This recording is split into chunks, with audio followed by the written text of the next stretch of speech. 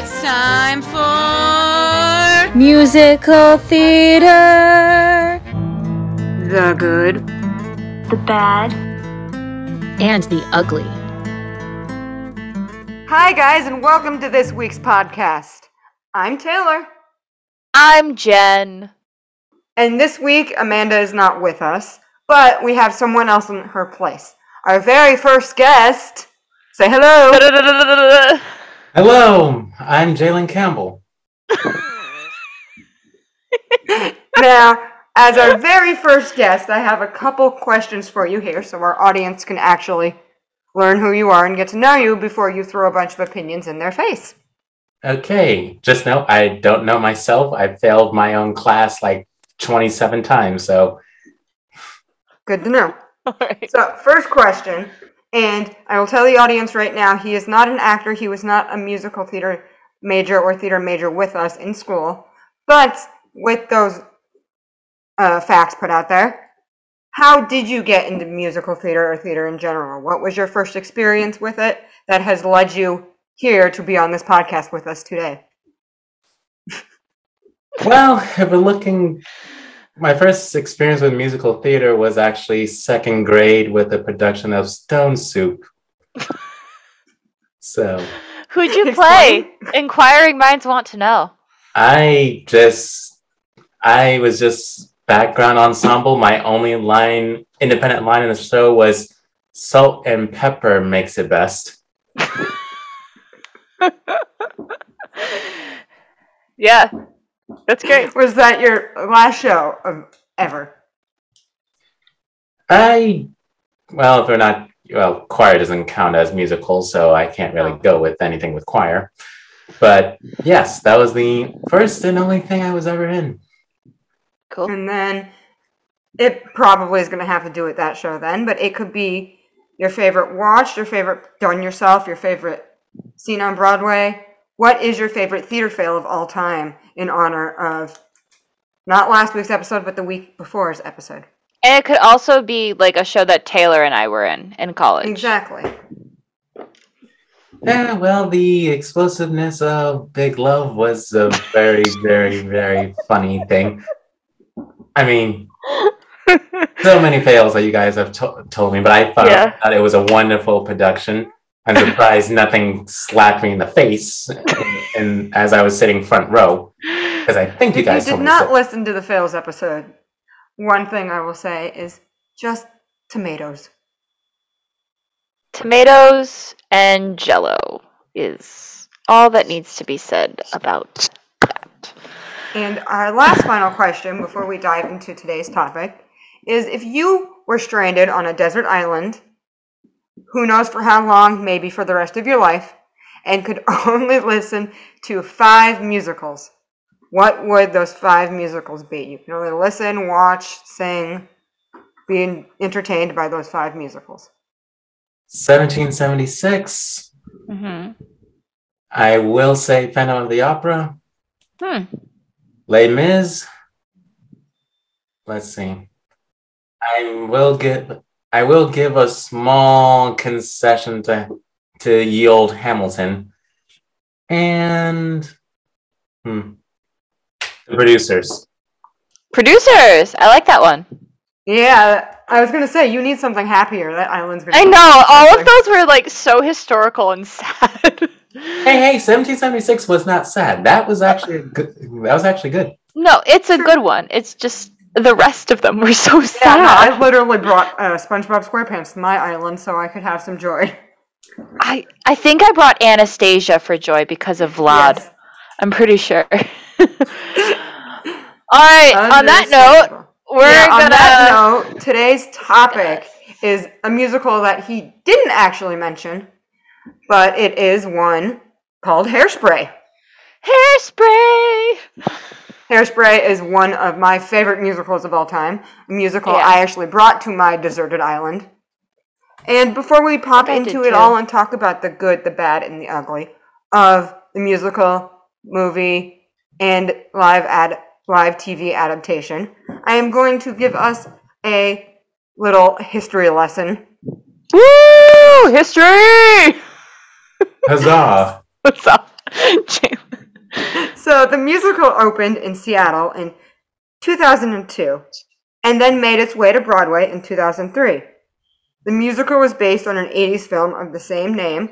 That 80s film creeps me the hell out for some reason. I couldn't tell you why. It's so creepy. If anyone I watched 10 minutes of it. It was horrible. Well, it wasn't horrible. It was just very weird. It was just, I don't know, the way they produced it and created it without the music portion, it's a little creepy.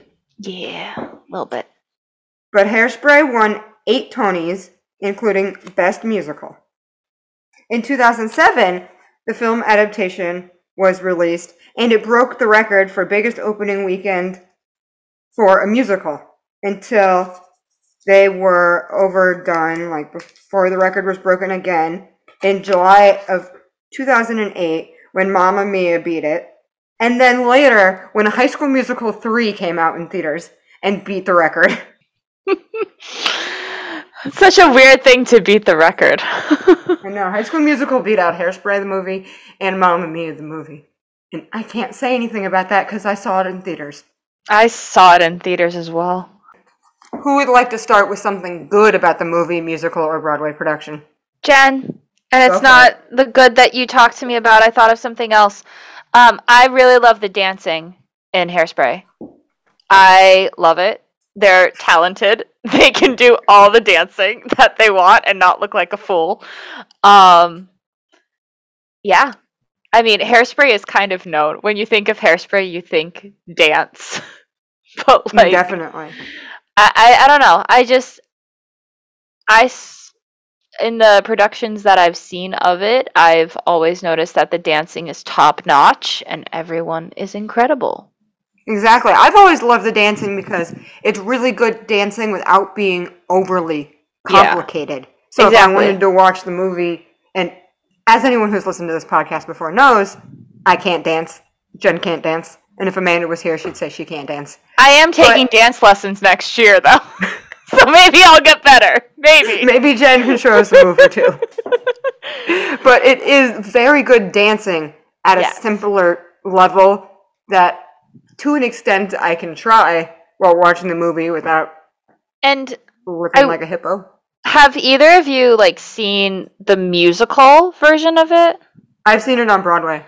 Because I saw it at a high school. And there's different styles of dance too, which I really, really enjoy. It's not just like run-of-the-mill theater. It's like, hey, let's throw in a tango in the middle of a song. It's just like, okay, like Edna and Wilbur are suddenly tangoing in the middle of a song. There's the weird mashed potato and twist, mashed potato. There's the pony. More creative than other musicals that just do very standard Broadway type, even if the Broadway type is more massive and big and out there than what they do, but they do something on a more realistic level for everyone watching it.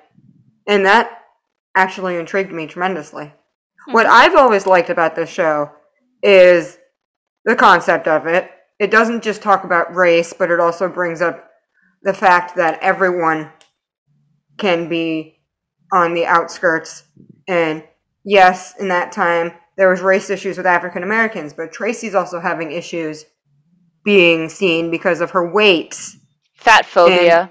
Fat phobic. Same with her mom. And there could even be other things going on with her mom because her mom's always played by a guy, so all in for interpretation there. I'm sorry. I'm thinking of the story in college when our professor had no idea that Edna was played by a guy.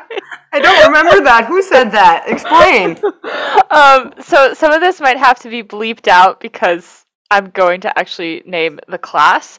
Go right ahead. When we were in the musical class, Taylor, I think it was... Yes. Yeah, I'm not going to say senior what... Year. Yeah, senior year, which I guess lots of colleges have them, so you don't have to bleep this out. But I guess we all of a sudden got on Hairspray for some reason. Because we were talking about men who play women in shows, and Taylor and I looked at each other, and we were like, oh, Edna's the big one. Along with others, of course, but Edna is the one you think of. And she looks at us and she goes, Edna's not played by a guy. I was like, what? Yes, she is. I was like maybe not in the movie. You may miss that, but Harvey Fierstein, whatever the heck his name is. Harvey Fierstein. Yep. Yeah. No offense to him, but he's obviously a dude. He has some original 5 o'clock shadow in that musical. I love him to death. No offense to him, he has a very distinct voice. Just listen to his voice. One of my theater friends, who was a guy, played Edna in their high school's production of it. Like, that's just. It's just how she was like. Oh, I had no idea. So I'm sorry to like say that story, but it was so weird to me. No, that teacher, not director. Like, I don't know what version she's been watching of that. No idea. But that's what I loved about it. It's one of my favorite musicals of all time. I've always said my dream cast for the show is me playing Penny, Jen playing Tracy, and then Amanda playing Amber. But I don't think that's ever going to happen in my life. But I would love. But yeah, no, that would be amazing. What else do I really like about it? The music's good too. I love the music in Hairspray. The music's my favorite. It's very happy and dancey and just normal pop with still being in a Broadway style without being so Broadway. My Zoom closed. I'm sorry. Oh boy. Without being so Broadway that it's hard for your average person to listen to unless they understand classic theater. But then the music can also be very serious and slow and emotional when you get down to the second half of the musical with everything going on with the race and Motor Mouth Maybelle and all that. So with that being said, Jalen, you haven't said anything yet. Do you have anything you would like to mention before we move on? I will put my services to the test, as they say. So what I liked about Hairspray was, one, the music. Like, the music it's good, and it's like there's moments I was like, yeah, I can get to the rhythm of it. In terms of the characters, my favorite is Wilbur. Wilbur is whether it's Christopher Walken or Martin Short, I'm like, so good. This guy. Like, if I had to be casted, I would want to be that guy, or make Brent that guy. Because seriously. That would be awesome. I would love him to play that role. And that's one role he was born for. And its topic of race, it does a good job. I give it a B. Yeah, I give it a B on that honest description of race. Yeah. Like, there's some elements I'll fill you in on about. Well, do you want to go into them? Because you mentioned what you liked. Both of us mentioned what we liked. So that does move on to the bad, and then maybe even the ugly. And then later on we can go into what a realistic casting of the show we think is acceptable and all the history behind that. Jalen, since you went last, do you want to go first this time? I'll say I can let you guys do your stuff first. One of the things I have as a bad doesn't have to do with the race, but it has to do with the concept of Edna being played by a man. And that is, in the movie adaptation now, I love John Travolta. You can't go wrong with John Travolta. But so good.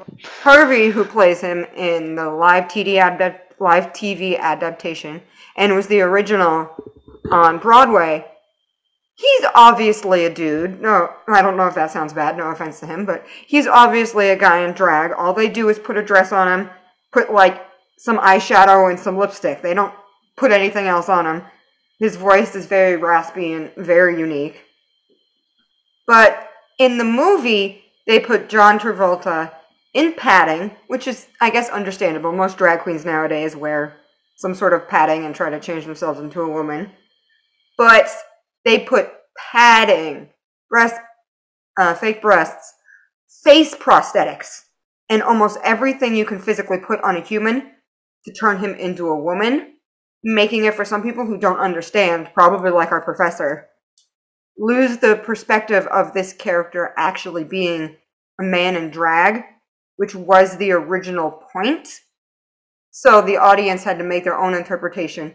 Is this character actually a woman and just being fat shamed? Or is this character actually a man in drag? Or or transgender or anything of that concept, which for the time period was actually very progressive to put into a 2002 Broadway production that I feel was lost in the movie. As much as I love John Travolta, and he does such a good job of playing that role, I think they could have taken his prosthetics back a little bit. I can see why they did it on Broadway, because historically, men have been betraying women since the time of Shakespeare. So that's something that Broadway and or theater people are more used to. So for them, it's like, yeah. But for movie productions, if you're trying to appeal to a wider degree of audiences, there are going to be people who, if they saw John Travolta in drag, or like in the same way that it's done on Broadway, that they would be more hesitant about the idea. So in which case they'd be like, let's not watch that movie. That's like, not linking to my political beliefs. That would be, I think, not an issue that must have came up in the creation Most likely, of the film. Because at least they still used the guy. If they used a woman, I would have been so mad. In my production, it was played by a woman. That's bad. But I mean, going off of that, I have 2 points. I'll say one. I was in a production that was an all-white version of Hairspray. It was really bad. We changed everything. See, now that's bad. I'm okay with all, to an extent, at one point, okay with all white cast if they don't change anything. But, like, they cut out Mr. Turnblad. It was Dance Off Day. I'm not going to say the other one because I am white. And I feel weird saying the other one because that would be racist. But, it was really bad. I played Prudy, Penny's mom, which would have been a great role for me had we actually had the right people to do it. But yeah, I mean, it turned, I mean, not that the ending of Hairspray is really all that good when it comes to race anyway, but it just made it worse. Go into detail about that. How do you feel about the ending of the show then? I feel like it's a white savior story, which, if you don't know what that means, it means someone of Taylor and my race comes in and solves the problem for all African Americans or Black people or people of color, anything like that. And it makes it seem like those minorities cannot solve the issues or whatever they face on their own. So that's a big issue I have with it. And Tracy, of course, is the white savior because she integrates everyone at the end. Yeah, I would. We can discuss that. I never made the connection. I mean, I made that connection 2 years ago, 3 years ago, and I was like, whoa. I was like, I need to educate myself on this a little bit because this is a lot. That is very, very true. Tracy and her mom. And I will say Tracy's a big dream role of mine, but you need to take into account that she is problematic and has issues. And even though she's problematic and has issues, she's still a dream role of mine. For the time of the show, she is very progressive and doing what needs to be done. Yes, she's very helpful to them. She kind of takes over a little bit, but I feel like she's doing doing the right thing though. The way the writers have written it as her taking over too much, I see how that can be a white savior story. Yeah. But the character of her in that time was actually a very progressive, helpful person. I don't know if you want to go off of that, Jen. Or if you want to say anything, Jen. Jalen can go next. I mean, Jalen probably has more insight on this than we do, so. Ironically, Jen, your points about Tracy being the white savior, I made that connection right when I was seeing the movie for the first time last week. I'm like, really? This trope again? Really? Like, in which case, like, that was the cornerstone of my main issues of the film, because I've been of course, I did the research on the historical side of Hairspray. I was about to say Greece for some reason. No, but we're yeah, in the the same 50s. now. We discussed Yeah. Greece already. Yeah, I don't know. Greece, Hairspray. We're on hairstyle, period. We've moved from grease to hairspray. But when researching Hairspray, I did look into like the presence of Black organization in Baltimore. And by the 50s and 60s, you did have the NAACP and the Urban League, in Baltimore. They were also, they were present. And it's not as if the whole idea of like challenging the system for African American communities in that time period was new in Baltimore. So definitely I would have felt that, one, they had access to civil rights groups. So if they wanted to protest, they could in a more organized and more, I don't want to say elite, but a more organized sense. Although in looking at Baltimore history, before the 50s and 60s or around the time, you did have smaller like protests being organized by smaller institutions or like religious institutions. So you can say Motormouth's whole protest was just a small civilian sized thing that was transitioning out from that perspective to the NAACP's perspective.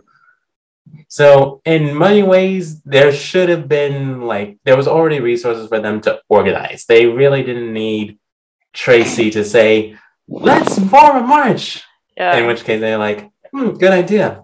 But I think one of the reasons why I can say Tracy is integral into this whole perspective is, one, she was the talk of the town in terms of popularity. Unfortunately, this is a side effect of not just this movie, but also in studying African American, but also other protests of minorities. You're gonna need to have roots of support from white Americans that are sympathetic to your cause. In that case, Tracy was sympathetic. She was also well known by the public. So if you have the most famous person in your city on board with your movement, then that gave a little bit of legitimacy towards that goal.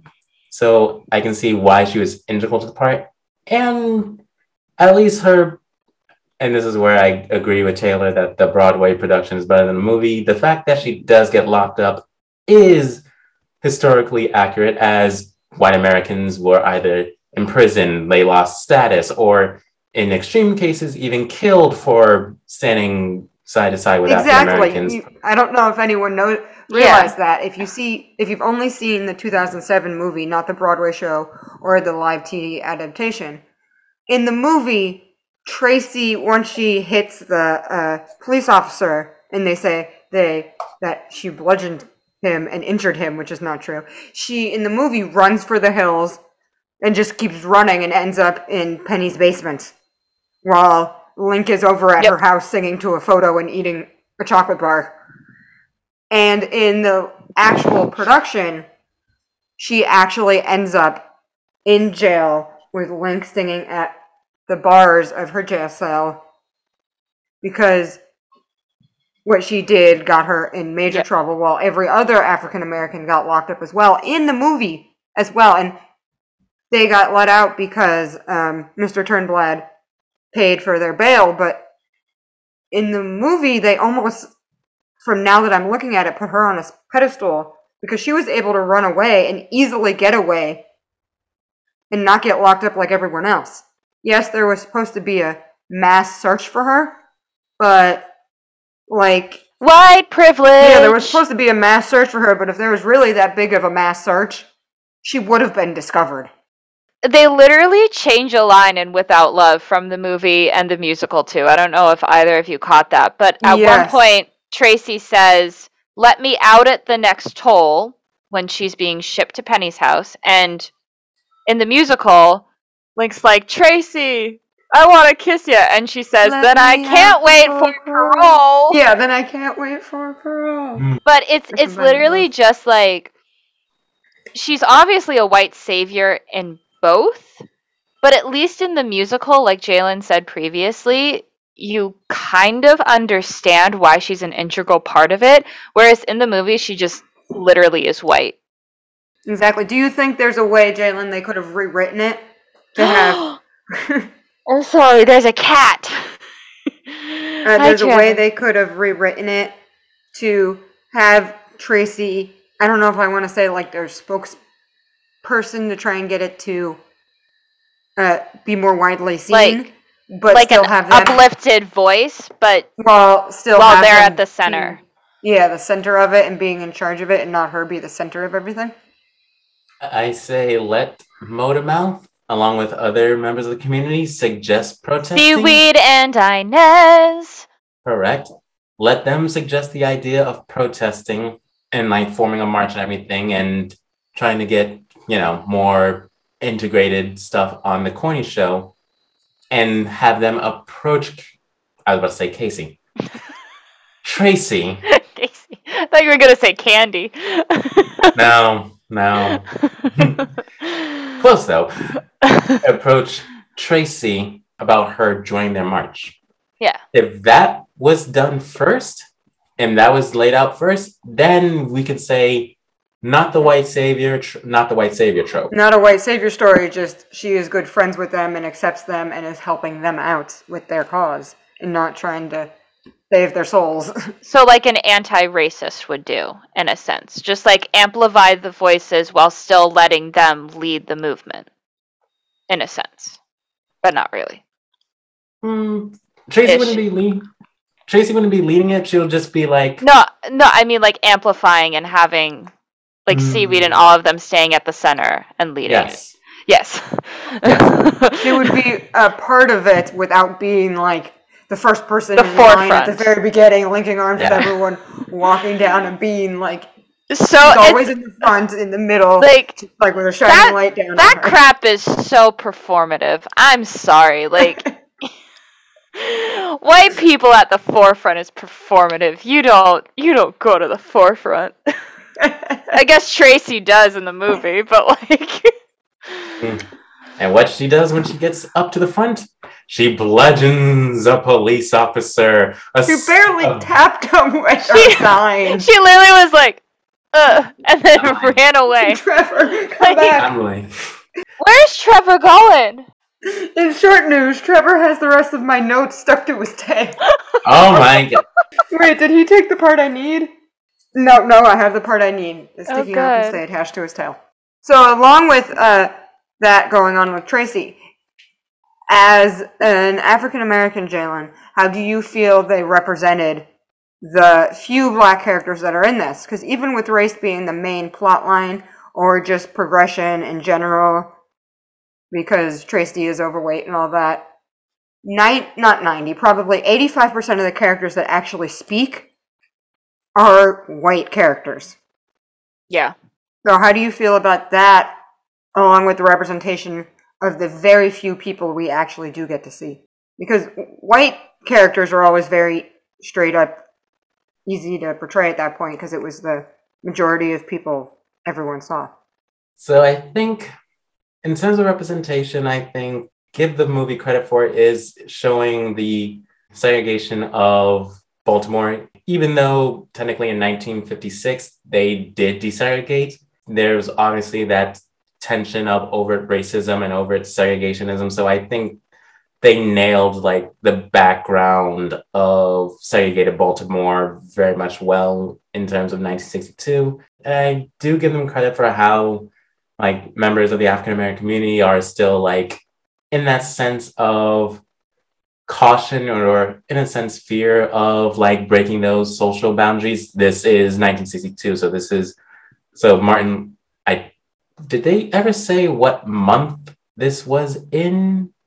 Like, no, it was during the school year, obviously, but yeah, during the school. Yeah. So okay, there was a dance at some point because she wanted Link to ask her out to like the spring fling. I want to say it was probably in March or April. Would be my guess. Okay, because one of the key ringers of 1962 would have been the mention of Cuban Missile Crisis, and Fidel Castro was name dropped once in the entire musical. So I'll just say early mid 62. there's the civil rights movement. Well, civil rights movement has already started, but it's still in its early days. You don't have the massive marches of MLK, not yet happening. So I can see why the younger African Americans are still resistant at forming marches, as the only thing they had is like this various sit-ins. And well, Baltimore and Maryland are still technically the South, so there's like that overarching fear. In my view, I mean, as you said, this is centered around white America at this time period. So, and as the majority of a southern city, they're going to be more prominent than African Americans. I think the casting of it is fine. My only concern is, again, similar to Jen's situation. We have schools that put on Hairspray but don't really have diversity. And yeah, I'll get into that in a second. I have Yeah. a couple more things I'm going to say about. It's kind of like Once on This Island. Why do Once on This Island or Hairspray or In the Heights or anything if you don't have a diverse True, cast? I did do Once on This Island. Like- I was in it, but what we did was, instead of doing like the Islanders and the white people, we did it by what's it called? Social Poverty. class? Like it was class. It was the low class people in poverty and the high rich royals.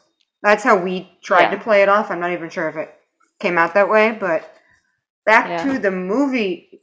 I don't know if I agreed with that before I even move on, but back to the movie and the play or the musical. I had one thing that I thought of and mentioned like last week or something. And I'm wondering how you guys feel about, and anyone listening, feel about the ending of the movie, because the Broadway show / live action musical event, TV event, put it on very differently than the way the movie ends, as much shit as I gave the movie for Tracy running away. The Broadway show and live TV event have it end with them just being like, hey, nobody needs to win Miss Teenage Hairspray. We're all happy as long as everyone's on TV, yada yada.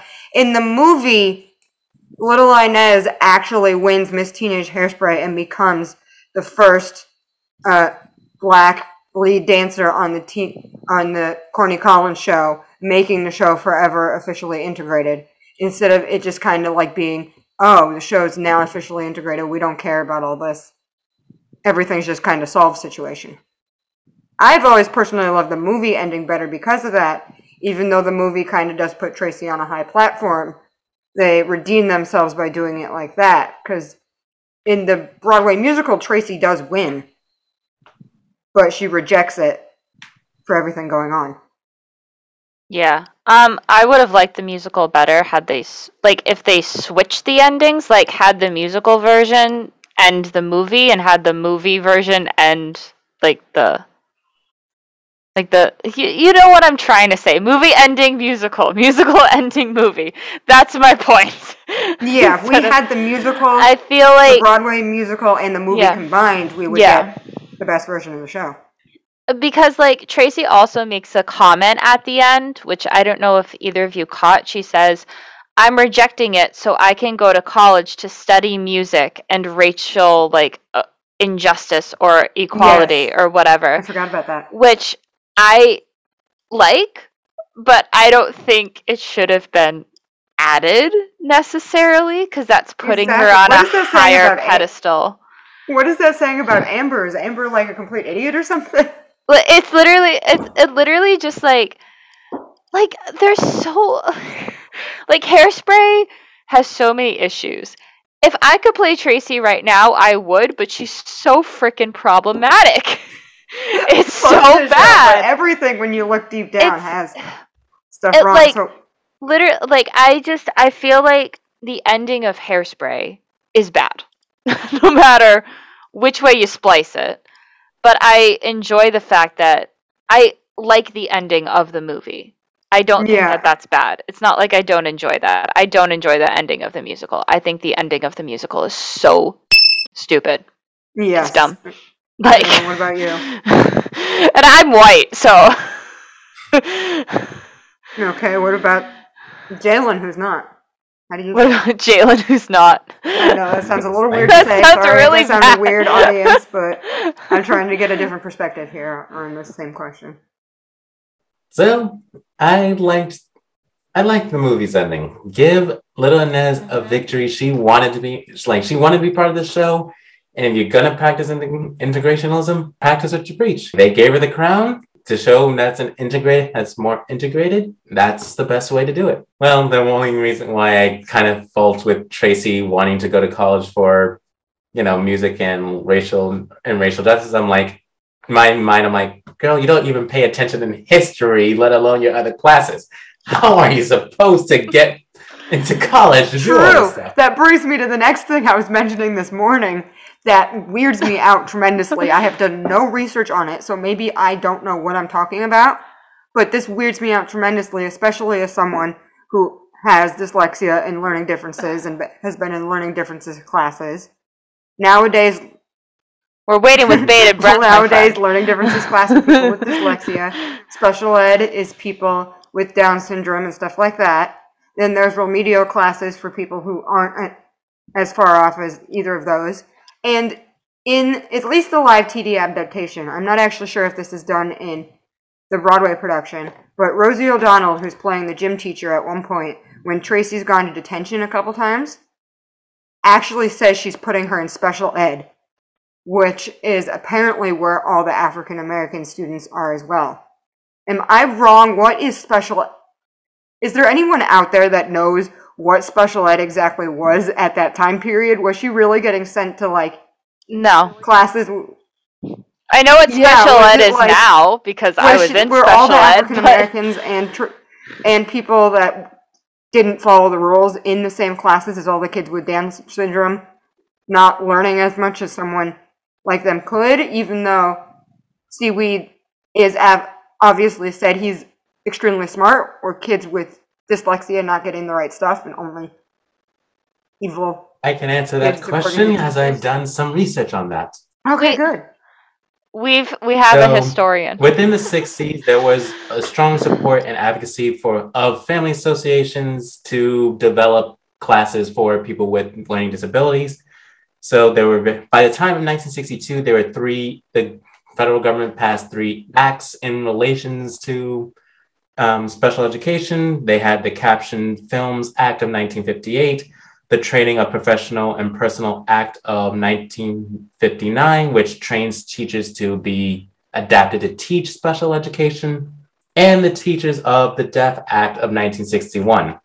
So you had schools around this time, of course, offering special education to those with learning disabilities, but similar to the process of desegregation, this was, of course, one dependent upon state regulations, and also even in the 1960s, there weren't that much of a grasp of what qualifies someone for special education and what's not. And well, as you saw with the gym teacher, it was often used as a way of punishment to get, those same people who are constantly getting detention or any sort of action that would basically waste the time of teachers and students, just sent to an area where they can just, not be a bother to the main student populace. So technically there was Is classes. that accurate? So the fact that the gym teacher put her in special education is from historical research that you know of. Was that accurate, or was that just something strange they wrote into the movie? I have to put it as 50-50 because, well, again, a gym teacher no less, and gym teachers are more of an authoritative, teachers. They're like, well, you're not getting X, Y, and Z, so I'm going to put you over there where you don't screw over the actual, student populace in that sort of sense. This is the South. Anyone that just doesn't follow the rules, they'll just isolate them, put them in another area, let them do what they please, but as long as they don't mess it up for everyone else. That was that. And also, she didn't even do that much. She literally just beehived her hair and interrupted the teacher twice. I mean, I don't know how many tardies or detentions she had, but at least with Tracy, she got, they're not even legitimate. They're small misdemeanors. I mean, for the African-American students, you came in late, on obviously detention, or you said something, well, against the lost cause revisionism, then they're like, so you're disrespecting Southern history, you're going to get detention. So Yeah, no, they were all in detention according to the movie and musical. So yeah, that's as much as I can give you on special education. Yeah, no, it's strange because Amber and Link aren't in school like 75% of the time, and they're still living it up. Well, they're white. They're white privileged. Well, they're white and they're thin, so they have white privilege and they also, have thin privilege. Amber has social status. And pretty privilege. Exactly, that's the other thing the show does teach us besides white privilege. It shows what thin privilege can do to a person. And pretty privilege. Pretty Exactly. privilege is a thing. See, Tracy may be the center of it all, but at least she was still an outcast in her own rights, because back then, pretty privilege and thin privilege was a huge thing as well, especially on TV. It was a big thing. So I love how the show did take both aspects of it, definitely showing something like that not many other shows show. As we talked about in Grease, the only larger character in that show, literally her entire life and character development was food. Tracy is that trope, but she tries to become more of herself, even though that is what she looks like, without trying to change herself. And that is something I have always highly appreciated of her, separate from the fact that she was trying to save all the African Americans. Back to the fact that she wanted to go to college. If she's in special ed, no college is letting her in, especially in that day and age. I mean, yeah, I can't really give you an estimate on like the acceptance rate, but I mean, if she pulls her act together, I mean, She pulls the act together. she can, as long as she comes to school, doesn't get distracted by Link, and blah blah blah blah blah, and stays awake, she can make it. I mean, She was obsessed with him to like almost a creepy level. Yeah. To begin with. I mean, but that's the 60s. Welcome to the. I'm sorry, I can't say welcome to the 60s with a straight face. Welcome to the 60s. Oh no! Oh. That's my favorite song. Yeah, what's your favorite song before we get into the bad and the ugly and the terrible casting of the show? I feel like we've already covered the bad and the ugly. Correct me if I'm wrong. Before we switch over, what's your favorite song? Now that he mentioned it. I'm gonna go with my go-to audition song, Good Morning Baltimore. And also Run and Tell That, because I love that song. And also Without Love. I like a lot of Hairspray I love songs. Without Love just because I've always wanted to play Penny, and I love her like portion of that song. That's my favorite part to sing. So also, You Can't Stop the Beat. I love Without Love and You Can't Stop the Beat. That's just a awesome dance party beat, and I love Edna's part of You Can't Stop the Beat, where she just comes out and breaks out into song and dance, and she's like, everybody, look at me, the overweight drag mom. She sings about ham. That's why I love it. See, things like that just make me love this musical, as many issues as we have with it. Jalen, what's your favorite song? Yeah. Inquiring minds want to know. I love Welcome to the 60s only because, as a historian, I know the 60s are going to go from sugar to shit really quickly in 1963. Oh, they thought that was going to be another prosperous decade, but hey, you got. Oh, how do you feel about, if you love Mr. Turnblad so much, how do you feel about his whole duet situation there with the tango? Yeah. It's lovely, and I just want to see. I just want to see Printing One dance with that.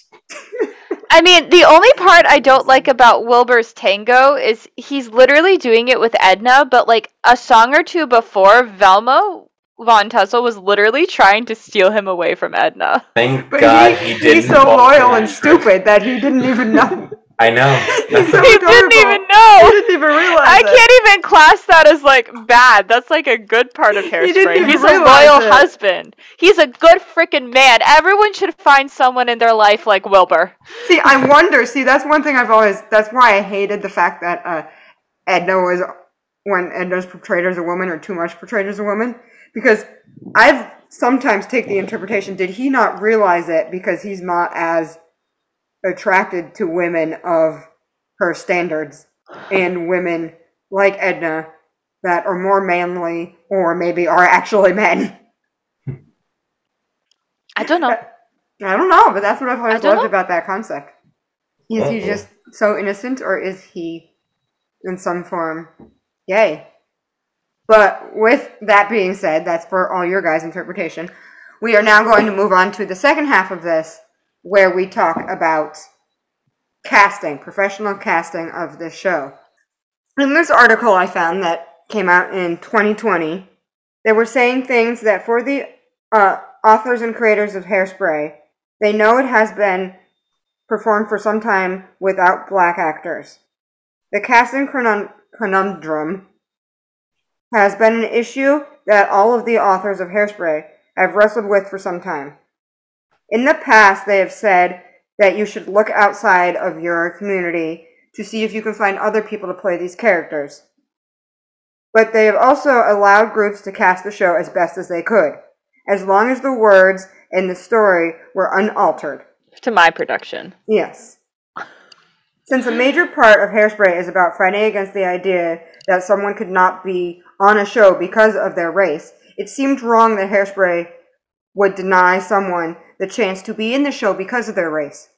This was all written out into a small little paragraph or about a page that schools and community theaters could put into their programs so they could do the show with whatever kind of cast they wanted, so it could actually be performed in their community, and the authors would say at least the story was getting out, even if they could not portray it 100% correct. My high school, 2 years after I left, did the show, and I was up in arms about it. To this day, I'm not sure if I was actually ready to protest or if I was just so mad that I wasn't actually in the show because I wanted to do it so badly. Sorry to say. But then when I got to the show, not knowing any better, I read that thing in the program, and it actually made me feel better about what was going on, even though I'm not actually sure if it should have. But then, on to the next note of history before you guys say anything. As of 2020, the creators said producers are required to cast the show as to accurately reflect the characters as we wrote them, and that the cast can no longer be all white or what they were not written as. So as of 2021, any white casts are unacceptable, and those shows will be terminated. Mm-hmm. As they should. With that being said, in the past, that has not happened. Hairspray has been performed all over the world. I think the cat actually took what I was going to read right now. Oh, Trevor. But Hairspray has been performed all over the world. In Japan, they did an all-white version of the cast, where the only black character was a half-Japanese, half-black woman playing Motormouth Maybelle. And then the worst thing I have ever heard, and was stated in this article to show why it was so important that they changed this, was that in South Korea, they did a semi-professional performance of Hairspray, where every African-American character was actually done in blackface. Now, I've never heard of a high school or a community theater doing this show in blackface and going that far, but what is your guys' perspective on the concept of all of this? Do the show as written. Do it as written. Bottom line. Bottom line. I saw something on an audition post where a girl wanted to audition, I think, for Motormouth Maybelle, but she was Taylor of our race. And people were like, don't do it. Like, that's for black people. Like, don't take that away. And she was like, oh, also, they're talking about using darker foundation on white people. And they were like, really don't do it now. That's blackface. And that's actually against what the paragraph says. Because technically, as long as the message is still there, it's a-okay. But if you put someone like us two in blackface, the message is not there, and it's also racist. If you don't have the people to do the show, you either look for outside talent or you get a different show. My church Exactly. was going to At do least, Once on like- This Island, and we decided not to, and we did Schoolhouse Rock because we are a majority white church. And though Exactly. Even with that paragraph going in programs, the authors and creators never No. wanted blackface. because Never. of But with everything caricatures. going I on, mean, they musicals in and of itself derive from racist culture because of minstrel shows. But True. we shouldn't be having blackface in 2021. We shouldn't even be having racism in 2021. We shouldn't be having any ism or phobia in 21. Except snake phobias. Snake phobias. Yes, snake phobia is fine. I'm fine with people who are scared of snakes. I'm scared of snakes. South Korea, as much as I love K-pop, think before you put on a musical. I mean, yeah, really. I mean, there's not much black people in South Korea. Well, or then much they of could that have part of choose the world. something else. Or they could have Yeah, at least done it exactly. like Japan and kept everyone white. Or they at could have least. done a different show. They could have done Exactly. like Greece, where the majority is white anyway. My brain went to Miss Saigon, but I think I'm being racist by saying that. Do you know the only character you and I can play, Taylor? Gigi, the white girlfriend. The rest are Pacific Islander. That's racist. Yeah, so I screwed up there too. South Korea just put on Greece. There you go. There you go. Yes. Okay, Jalen, your opinion? In preparing for this, I actually looked up the scripts to Hairspray Junior, which I think is what they use for. Yeah, all high schools. Maybe productions. not all community theaters, but all high schools will use Hairspray So I Junior. looked up to see how many times, the special day of the corny show is mentioned, and it's mentioned in 4 pages. And I'm going to say, if you're mentioning that, if you're going to portray the hardships of segregation along with the process of integration, a black cast is needed for those productions. I agree that the characters need to be implemented as how they were written. Like for this topic of segregation and integration, I mean, especially if it's being portrayed in high schools, it needs to have that, the black cast in order to show, yeah, this is because high school is also like the time where you learn about racisms or about the acts of segregation, genocide, and other consequences of racism. You need people of color to be in Greece. See where you go. Oh, the West Side Story. I was thinking of the first Greek, I think that's the 70s or that's late 60s, but either way, for Hairspray, you need to have an ensemble of African Americans to form the basis of Motor Mouth's, protest, but also of the Black community in Baltimore. At least look outside your community and get a couple people, because as I stated earlier, even though that is the main message of the show, 85 to 90% of the cast is white. You can go your town over, grab a seaweed, a motor mouth, And Inez. a Dynamite. and and 3 ensemble members to fill out the dynamites, and at least fake it. And yeah. At least have 8 people. Yeah. You just need 3 girls, a little Inez, a motor mouth, and a seaweed, and you can at least do it to make your heart content. Yes, that's not always possible, but there are enough other shows out there where you don't have to put it on, and that makes me upset because I always really, really, really, really, really badly wanted to be in this show, and that's why one reason I got really mad when my school did it, but I understood that I could never be in it for these specific reasons. I had literally 1 black kid in my entire town. Yes, he was part of the theater program, but he was an actor, not a singer, and we would still need other females to put on the show correctly. So I accepted that at a young age. Yep. I would say have a little bit more than 8, because you need to have Seaweed and his crew. So I'm giving them the benefit of the doubt. When I saw it at the high school, they had 15 to 20 black kids in the production, which I think is the bare minimum. But it was, I'm going to say the town. You can bleep it out. This was also in Milton. So Milton is a predominantly white town. It was a great production, though. They at least had the bare minimum of 15 to 20 black people.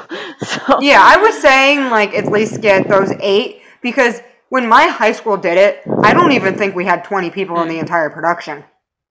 So, there are schools that pull it off just doing the named characters in the actual script. So I'm saying, please pick a different show, but if you really desire to do it, at least do the bare minimum and get the named characters to play their part as the right race. Taylor, bleep this. I'm about to say the name of the theater. What is now the theater, put this on. It was Fiddlehead. We did not even have a little Inez. We didn't. We had no Inez. We had no Maybelle. We had nothing. And we somehow did Hairspray. How is that even Hairspray anymore? That's just a Tracy Turnblad show. I told you. It was really bad. Now, I hope all of these names will be bleeped because these are very close to where I live. Now does things like We Will Rock You and Mamma Mia and Peter Pan, and not Hairspray unless they have the correct cast, which I really like. I think they're better with that now. They did. They learned their lesson. Yeah. Thank goodness. It's one thing to tour with an all-white cast, which I still feel is very wrong, but to rewrite the show. Really, that's why it's not on my acting resume. Like, boy. Anyway, Hairspray's problematic. I think we still love it along anyway. With that. I still love it and will always love it. I just need it to be performed correctly. And I wish the movie and the musical could be put together to give us maybe a version where Tracy is not as much of a white savior. So with everything going on with the race portion of this show, and now the the creators forbidding anyone who does not accurately accurately fit the bill for the character they are playing. The article I was reading also said that a children's theater in Dallas did not just use an all-white cast, but they cast Tracy as someone who was a thin girl and put her in pads, kind of like a fat suit. Was that wrong, or is there a line that you draw where, yes, a white person can never be a black person, but a skinny white person could one day, if they shoved food in their face enough, be a heavy person? So here's my thing, because I've done some research on this. Plus-size people are very rarely portrayed in lead roles. They're very rarely in the front. They're very rarely cast. Within the last year, I've seen 2 shows that have plus-size people in their cast who are on stage majority of the time. And that was Hadestown that I saw at a local professional theater. Amazing. And Mean Girls, which I also saw at the same local professional theater. One was in the ensemble, but Hadestown Ensemble is in it like the entire time. And one played Danny DeVito girl and was in the front during Fearless. Skinny people have their chance to be the Christine Dias, the Elsas, the Annas, any role you could think of. The Heathers, the Sophies, the Campbells, whoever it is. People who are plus size do not get that same opportunity. Very frankly, they are not often seen in audition rooms. Same as black actors. Black actors do not get the same opportunities as white actors do. When was the last time you saw a black Disney princess on stage or a black Disney prince?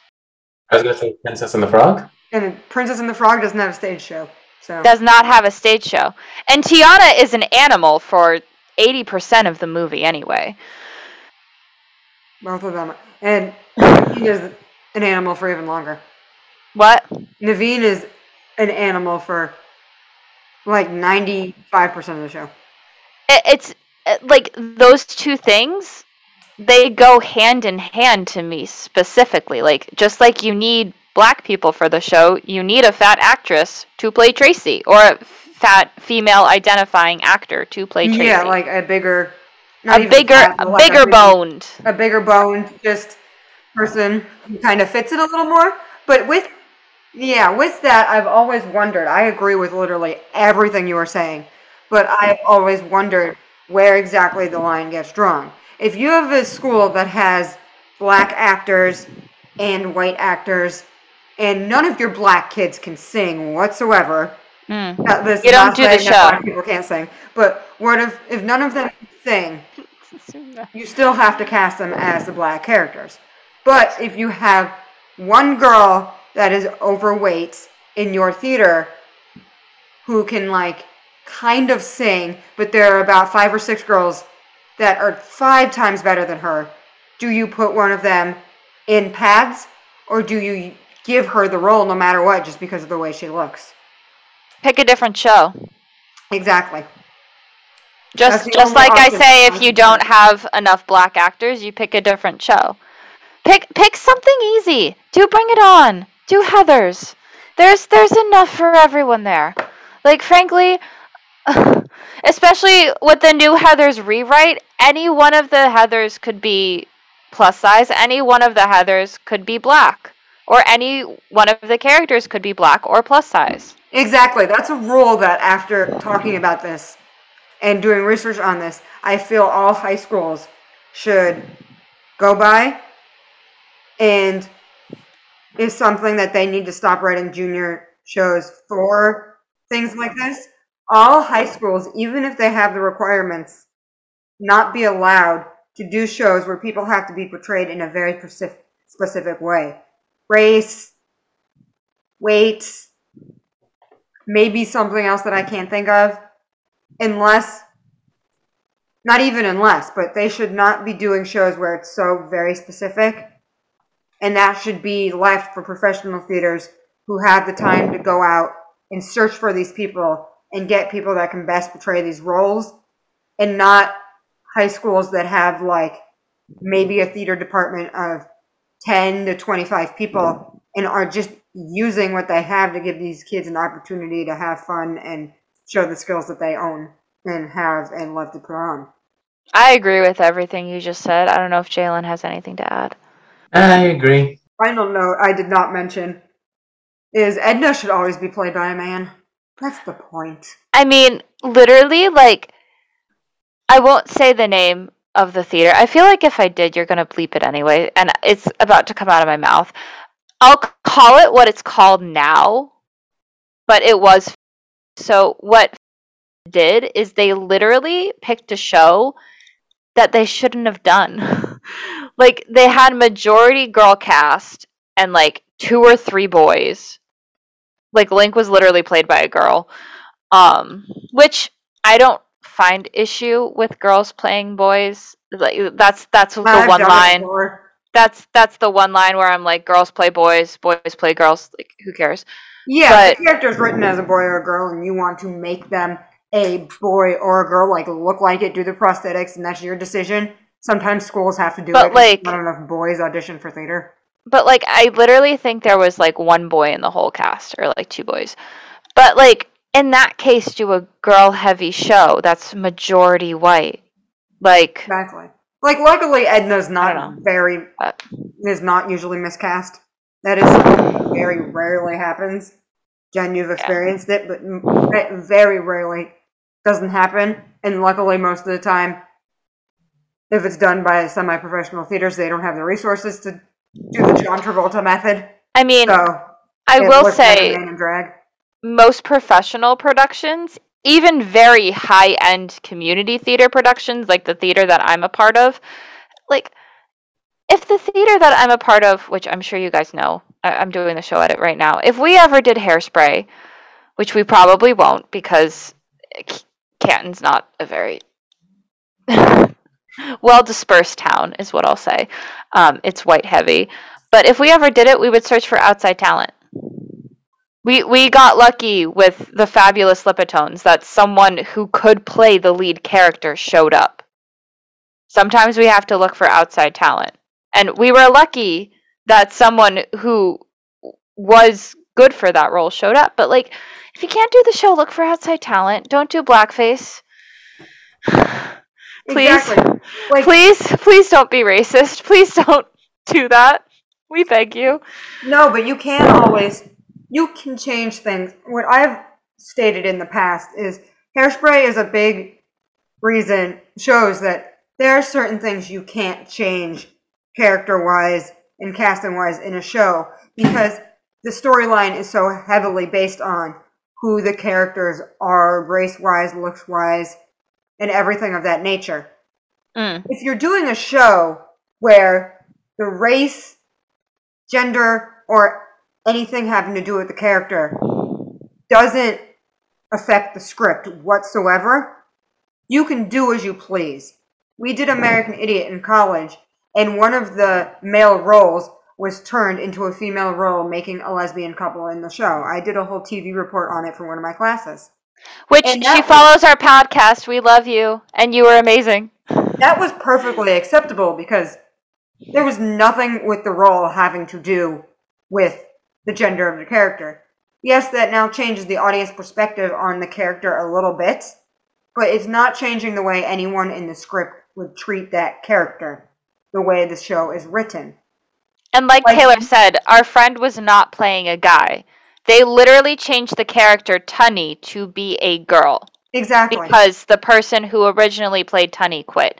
But I feel like our friend who ended up getting that role should have been Tunny from the start. It's like shows like Dear Evan Hansen. Yes. You could do Dear Evelina Hansen. You could... or Ivana, not exactly. Evelina. Ivana. I don't know what's the name, but you could do... Evan could be black, white, Mexican, Asian, and girl, and it wouldn't make a difference to the script. That's my next point, too, is in Hairspray, there's not a lot of Pacific Islanders. Why? Why aren't Asians cast either? That's so weird, isn't it? True. See, that's the thing. At least Hairspray has African Americans in it. No offense, because that does sound a little wrong, because that does sound very wrong. But Asians are nowhere. But it literally, like, someone commented that one of, like, the Tracy and their local community theater or professional production was Asian. And I was like, she totally could be Asian. Like, easily. As long as she's white, they don't say. She doesn't, she could be a non-black person of color. Like, that could be a thing. True. Jalen, do you have anything to say to that? Are we going in the right direction there? Or? In relation to Asian Americans, Baltimore being on the East Coast, most concentration of high Asian American, communities are more or less on the West Coast, so it took a while. Well, and this is the 60s, so maybe give or take mid-60s, maybe late. You did have some small pockets of Asian communities in other cities. Baltimore, and for ones, it's not really high, wasn't really that high on it, like industry or other aspects that you would say in like Detroit, Chicago, or in certain cases New York or Philadelphia. So like a small Asian community, but not that much as compared to like the big cities of that time. So just a small demographics less. Like, so to be historically accurate, you wouldn't have them in there. Meaning the world just needs to write more shows that are nowadays could have Asian characters. Like Evan could be Asian, and people just need to get better at casting more people. Yes, I guess the writers wrote Evan as a white male, but he doesn't have to be. And that is just the main one I keep going back to. But it could be anything. Mean Girls. Any of those characters could be black, Asian. Except Katie. True. Because Katie, again, is the white savior of the story. True, and the point is, there's a whole joke, oh, Katie, why are you from white if you're from Africa? But anyone else could be whatever race they... Literally, Regina George, like, 2 of the Regina Georges were black on Broadway. Bottom line of this whole episode, characters need to be portrayed accurately, or be portrayed... Not at all. In any realm, in any form, and not just be the same thing every time we look at them. Yeah, for sure.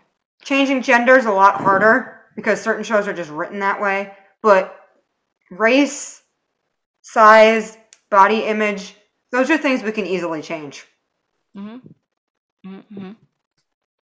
Indubitably. And we need to work on that. I would love to hear everyone listening. I'd love to hear your opinions on that. What shows you think should be done? It should be more creative and out of the box with the way they cast people. And what your dream casting for certain roles would be to kind of mix it up a little bit. Yeah. Answer the question here. Comment on our Instagram. Comment on our YouTube page if you are watching us on YouTube. If not, you should go check out our YouTube channel. Same name as our podcast, except it says the podcast at the end. And with all of that, we hope to see you back here next week, where we take a dive into TV's newest event, Annie Live. Good night, y'all! Happy dreams! Musical theater. The good, the bad, And the ugly.